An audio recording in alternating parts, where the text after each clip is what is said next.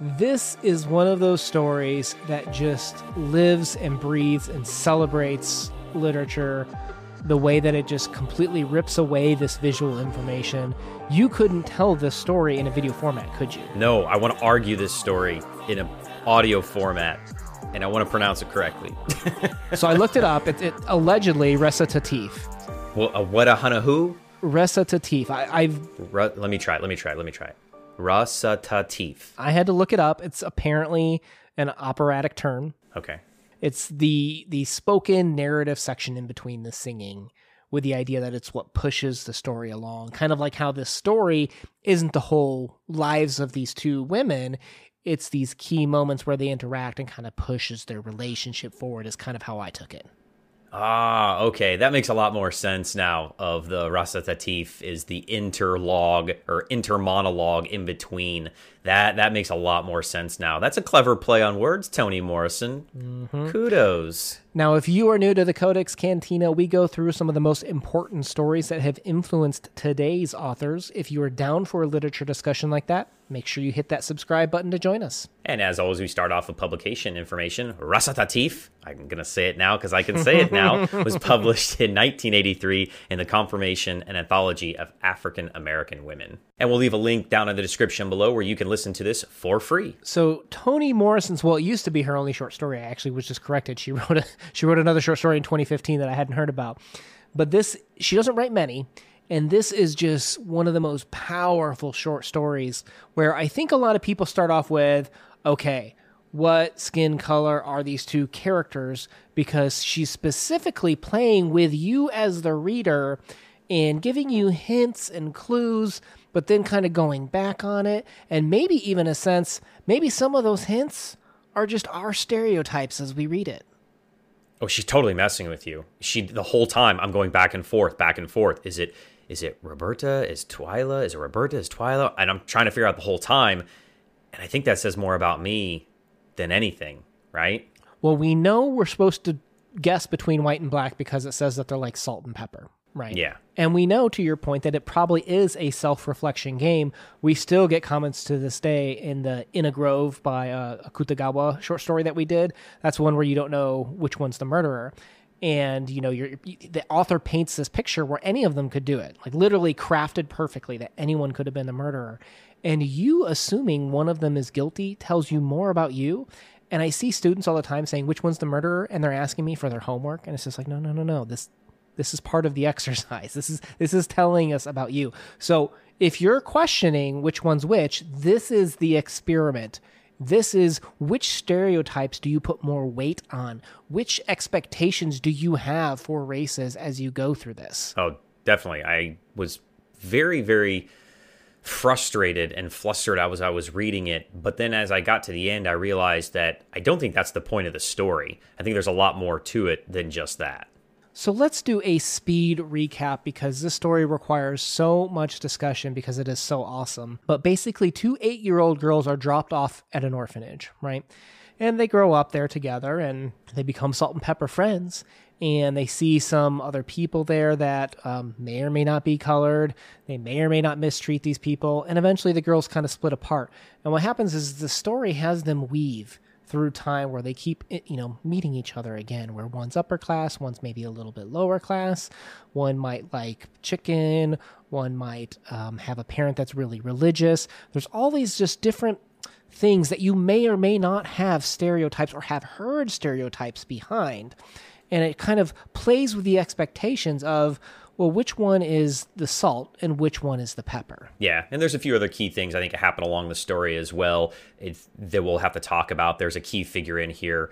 So there's Roberta and Twyla that are the two girls, Salt and Pepper. And then there's Maggie, who is a woman that works at the orphanage that is a key character that we'll have to talk about as well. But it kind of weaves through their lives of just these key moments, recitatif, that how they review memory and how they treat one another is going to change throughout the courses of their lives. And that says a lot about them. And then kind of maybe who you side with says a lot about you as well as an individual, I think. Well, there's so many brilliant little small nuances to this story. This kind of reminds me of Eudora Welty, where we could spend this whole session talking about the small little symbols, such as Klondike bar. Guess what color Klondike is on the outside? Chocolate. Guess what color it is on the inside? Vanilla. So black and white, and again, melting together at the end. She just plays with these concepts of, the black and the white through the whole thing, that you could have a whole video essay just on that. But I want to go a little bit deeper into this.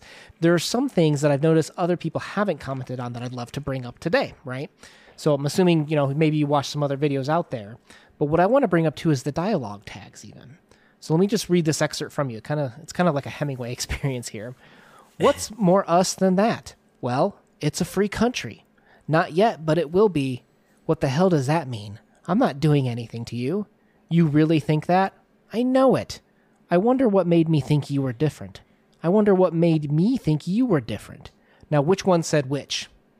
Oh, no clue. You can mix and match when taken out of context. It's not impossible to tell which one's which, right? Like in the opening section, they have they address the other one, so you kind of know. But you'll notice that even taking out some of those, you start to blend together, much like a melted Klondike bar, that you're not exactly sure by the end. So Morrison does a really good job from word choice to dialogue tags. Everything in this story is so perfectly crafted to kind of mix these together. It's a perfect recipe of, no pun intended, of blending these two different individuals that almost can be viewed as the same person. So here's my question, Crypto. Is the point of this story for us to be figuring out whether one character is black and which character is black and which character is white? That's a loaded question, because you know that I thought yes in the beginning. And the first time I read it, I did. I thought that was kind of like the murder mystery-esque. I mean, this is not a murder mystery, but that is the point of the story. And then after reading it and reflecting and talking and preparing, I know that it's not, but it made me mad because that said something about me that I wanted to know which little girl was black and which little girl was white. But why does that matter? Oh, and I hate myself for it. Let me give you Toni Morrison's words, and then let's go even deeper on it, okay? So She says Recitatif was an experiment in the removal of all racial codes from a narrative about two characters of different races for whom racial identity is crucial. And she said this in her preface to Playing in the Dark. Okay. So here's what I think. One, what does that say about us, all of us as readers? And if this wasn't a curiosity for you, or if you were 100% set on one, that's these are all different scenarios we need to think about, that we had to identify each of these characters' race. What made it so important to us to figure out which one was white and which one was black? If we as peoples truly believe that we are equal, what makes that so ingrained in us that that's something that was driving us nuts to figure it out? Well, I think that Morrison, that was the point of her story, right? Was to get you that it doesn't matter. Or if it does matter to you, then you're the ones that need to read this story. When people say, like, I'm colorblind and I don't see race, I'm kind of like, yeah, I don't buy that for a second. Because I think it is something that everyone is so enamored with, is figuring this out in this story. But I think the point isn't to identify race. I think what Morrison's asking us is, what do we do with the power and the information once we have it? If we knew one of these was white or black, would we treat them differently? Would we think differently upon that person just because their skin's a different color? Yeah. Well, I think that's kind of another huge, glaring elephant in the room, is that you don't have to negate the race of an individual or the color of an individual, because that can be something that a person identifies as. It's okay to see race. It's not okay to be racist and judge them solely on that fact. And I think that's the little thing, is that there's so much more to these two little girls, teenagers, and women, that one of them ends up being kind of, a little bit harsher of an individual, and race is irrelevant on that. It doesn't matter what color the person is. She's kind of rude and disrespectful to her friend, and even manipulates her memory to try to make herself feel better and her friend feel bad about what they did or not did to Maggie. What's interesting to me is, so let's pretend we're just in this story. We don't know any science about how racism is learned, okay? Like, let's just look at what Morrison is saying about that. And I couldn't help but feel that at some points in the story, like with Berta, when she says, my mother won't like you putting me in here, right? To me, this is telling me that the mother is training her to think a specific way about the race, right? And later on, we have in the news, it woke you in the morning, and from the Today Show to the 11 o'clock news, it kept you an awful company. Later still, I thought it was a good thing until I heard it was a bad thing in regards to the buses. So the news is putting her in an awful mood about it. Her mom's telling her that she needs to work or think differently about it. And then the busing system, she didn't know it was bad until someone else told her it was bad. So to me, just in the context of the story, Morrison is saying racial discrimination is something that's taught. Because if you remember, these two little girls, they were fine playing together, Salt and Pepper. They didn't have a racial issue. The second their mother showed up, though, what happened, right? They suddenly have an issue. They suddenly started acting differently, and the mothers wouldn't shake each other's hands. Again, the previous generation teaching the next generation that racial discrimination is what I think one of the points Morrison's kind of bringing out in this story, where she's already obfuscating what race each of these characters are so that we can't pass judgment on them. Yeah, sure. That all of this is a taught behavior, and what you were taught is what you're going to see in this story. So we got to talk about this orchard. Why can they not remember, or why do they gaslight, in a sense, the memory of what happened to Maggie in the orchard? Yeah, it's very strange how they almost kind of gaslight themselves, or at least it feels like one is to the other. And I think this is because, and this is where memory comes a big play into the story, is that Morrison is saying that our memories kind of betray us, and what we think happened and what we think might have been very positive, we come to sometimes over embellish that positivity. Your best memory ever, it might not be your best memory ever. And we do the same thing with negative things as well, where what happened to you that, is your worst day of your life, while it might have been super terrible, sometimes those negative feelings are exacerbated by your memory, and they can deceive you. And that's really kind of what's happened in this story, we think, with Maggie, is we truly don't know what happened between the two girls and Maggie, whether they pushed her down or not while living at the orphanage when they were little kids. Well, let me ask you this. Would they have, to your point, remembered the story differently? Because if you remember, what did they describe her as? Sandy colored? Like, we weren't sure if Maggie was black or whether Maggie was white. Again, another character whose skin color is obfuscated through the narrative. Yeah, all we know is that her legs are like parentheses, which is my favorite part of the story. I just cracked up with that. The bow leg description is hilarious. Morrison writes a very entertaining story. But I wonder, how do we take Maggie? Because we didn't know what she was. If we did, right, because remember they're arguing over that, would that change our memory of how we should or ought to have treated her? Yeah, I don't know. Was Maggie terrible to them? Did she scold them? Did she beat them? Did she make them do extra chores? We don't know a lot of that information. All we know is the memory of one girl portraying what she thinks happened between the three. Well, and what's even more harsh about it is that she has some level of handicap, right? We know that she couldn't speak. They kind of danced around the mental side of things. But it made us kind of think, too, that beyond just race as one reason to lord your power or discriminate against someone, here these two girls that hated that, were doing it to her because they could, because she was handicapped. That's something that even trumped even the race card, maybe even of something that they could then hold over and abuse and diminish someone else's humanity over. I think that comes back to the interaction with the moms as well. And again, that race is kind of irrelevant here, is that you are taught how to behave and how to treat other people a lot of times from your parents, not always, but a lot of times that these girls might be emulating what their mothers did, and that's why they're treating this woman this way. And that later in life, when they meet up together, the one is trying to make the other feel bad of like, hey, you push Maggie down the stairs, you're a terrible person, because that's the way her mother acted when she was, a little girl. She saw her mom, saying these terrible things. That you just did it. You hit it on the head for me, in my opinion. She saw her mother did it, and she made the choice to do it as well. That's I think part of this whole story here is how these characters are making choices how to treat others.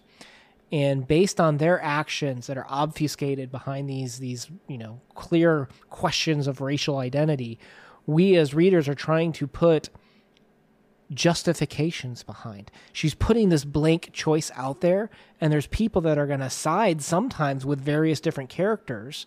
And I think that's what Morrison's tricking us into doing, is putting our own personal weight and judgment behind things in the choices that we make. And it is a choice according to Morrison in the story.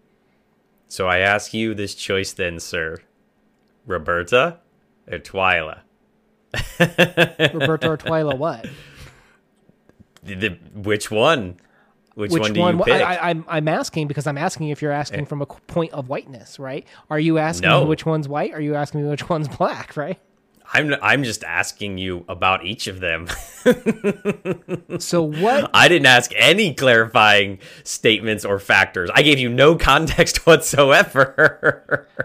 So I got it. So what does this ending mean, right? Yeah.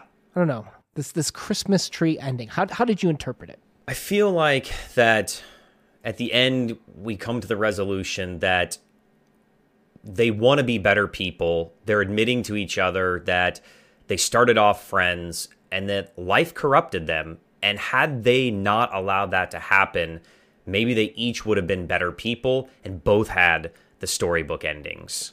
To me, I think you hit it on the head there with the choice. And you'll notice that there's times where they didn't meet at the graduation. They weren't there for the next generation, in a sense. They weren't, the mom was out dancing all night. One was sick, so they weren't even there. They had to dump them at the orphanage. They weren't there at the graduation. The dinner was, what was it, popcorn and Yoo-hoo? Again, a very entertaining story. Sad if it were real life. Love Yoo-hoo, Una. I love Yoo-hoo. I do too. Because I can't have chocolate milk because I'm lactose intolerant. I love Yoo-hoo. And it's sad if it's real life, but for fiction, I think we're allowed to have some fun with that, right? Yeah. But it's the idea that they weren't there for the next generation. So I think what we're seeing is that we're giving these two girls, Twyla and Roberta, a chance to make the right choices for the next generation is kind of how I interpreted it. Yeah. And they really weren't there for each other, why were they? And I think that's one thing that, friendship shouldn't be about race. It shouldn't be about who your parents are. It should be about how you can support one another. And I think that's what Morrison is trying to get out, is that we can be better than this. And I didn't know if I don't know enough about Morrison to say, clearly the last scene was taking place at Christmas, obviously a time of new beginnings, right before the new year, fresh new beginnings. Is Morrison the type of writer that would have chosen that type of a holiday to influence that concept too? I don't know enough about her, but I was wondering if that was kind of like one of those breadcrumbs. Rebirth or, giving a new beginnings. Sure, right. Possibly. Yeah, right. I mean, it's a nice little breadcrumb there. So here's my thought. We need to go read her other short story immediately. Let's do it. Because this story, so incredible. We're going to put a Morrison playlist down below that we're hoping to fill up as fast as possible. Do you want to read it right now? We can do it live. We should probably just do a live reading of it because, oh my gosh. No, I need to... They don't want to stare at the top of my bald head while I read. I need to stew on her stories because they're that caliber of... This is going to stick with me for a while. You know what I mean? This is going to be the new... I used to refer to Of the Coming of John as a really good story where you had two characters named John. One was black, one was white. And they had very different experiences doing the same thing, right? It's even more interesting here when you don't know the race and we get to kind of play the game of, well, that's a stereotype, but that's a stereotype in me, not in Morrison's writing or anything else like that. So to me, let's move into our ratings. What are you going to give this one, Crypto? Oh, 9. This is the ultimate self-reflection. And I think that this is something you're going to need to read maybe even post-college to have gained a little bit of personal understanding and be able to be honest with yourself when self-reflecting and have some of those life experiences and be able to be strong enough in yourself to break from what maybe you were taught and to break from those stereotypes and social norms and racial norms and all that, baggage, as you said, that we gain through our lives. you got to be able to be prepared to dump all of that. And I think that this is going to be something that can help transform you to be a better person. And that's one of the points of literature. And why the point we did this channel is to have these discussions so that we can become better people and help others on their literary journey as well. This is something that you need in your life. And I don't give out high 9s very often. Toni Morrison, give us more, please. I want to be a better person. So for the 5% of you out there that are still watching, I want to know, when you're done reading this, did you go out and Google which one was black and white? I have to know. If you could leave that in the comments for me down below. For me, this is a 10 out of 10. Perfect story. Absolutely loved it. I can't think of another piece that says and pulls out so much of you as the reader. I think we talked about them, right?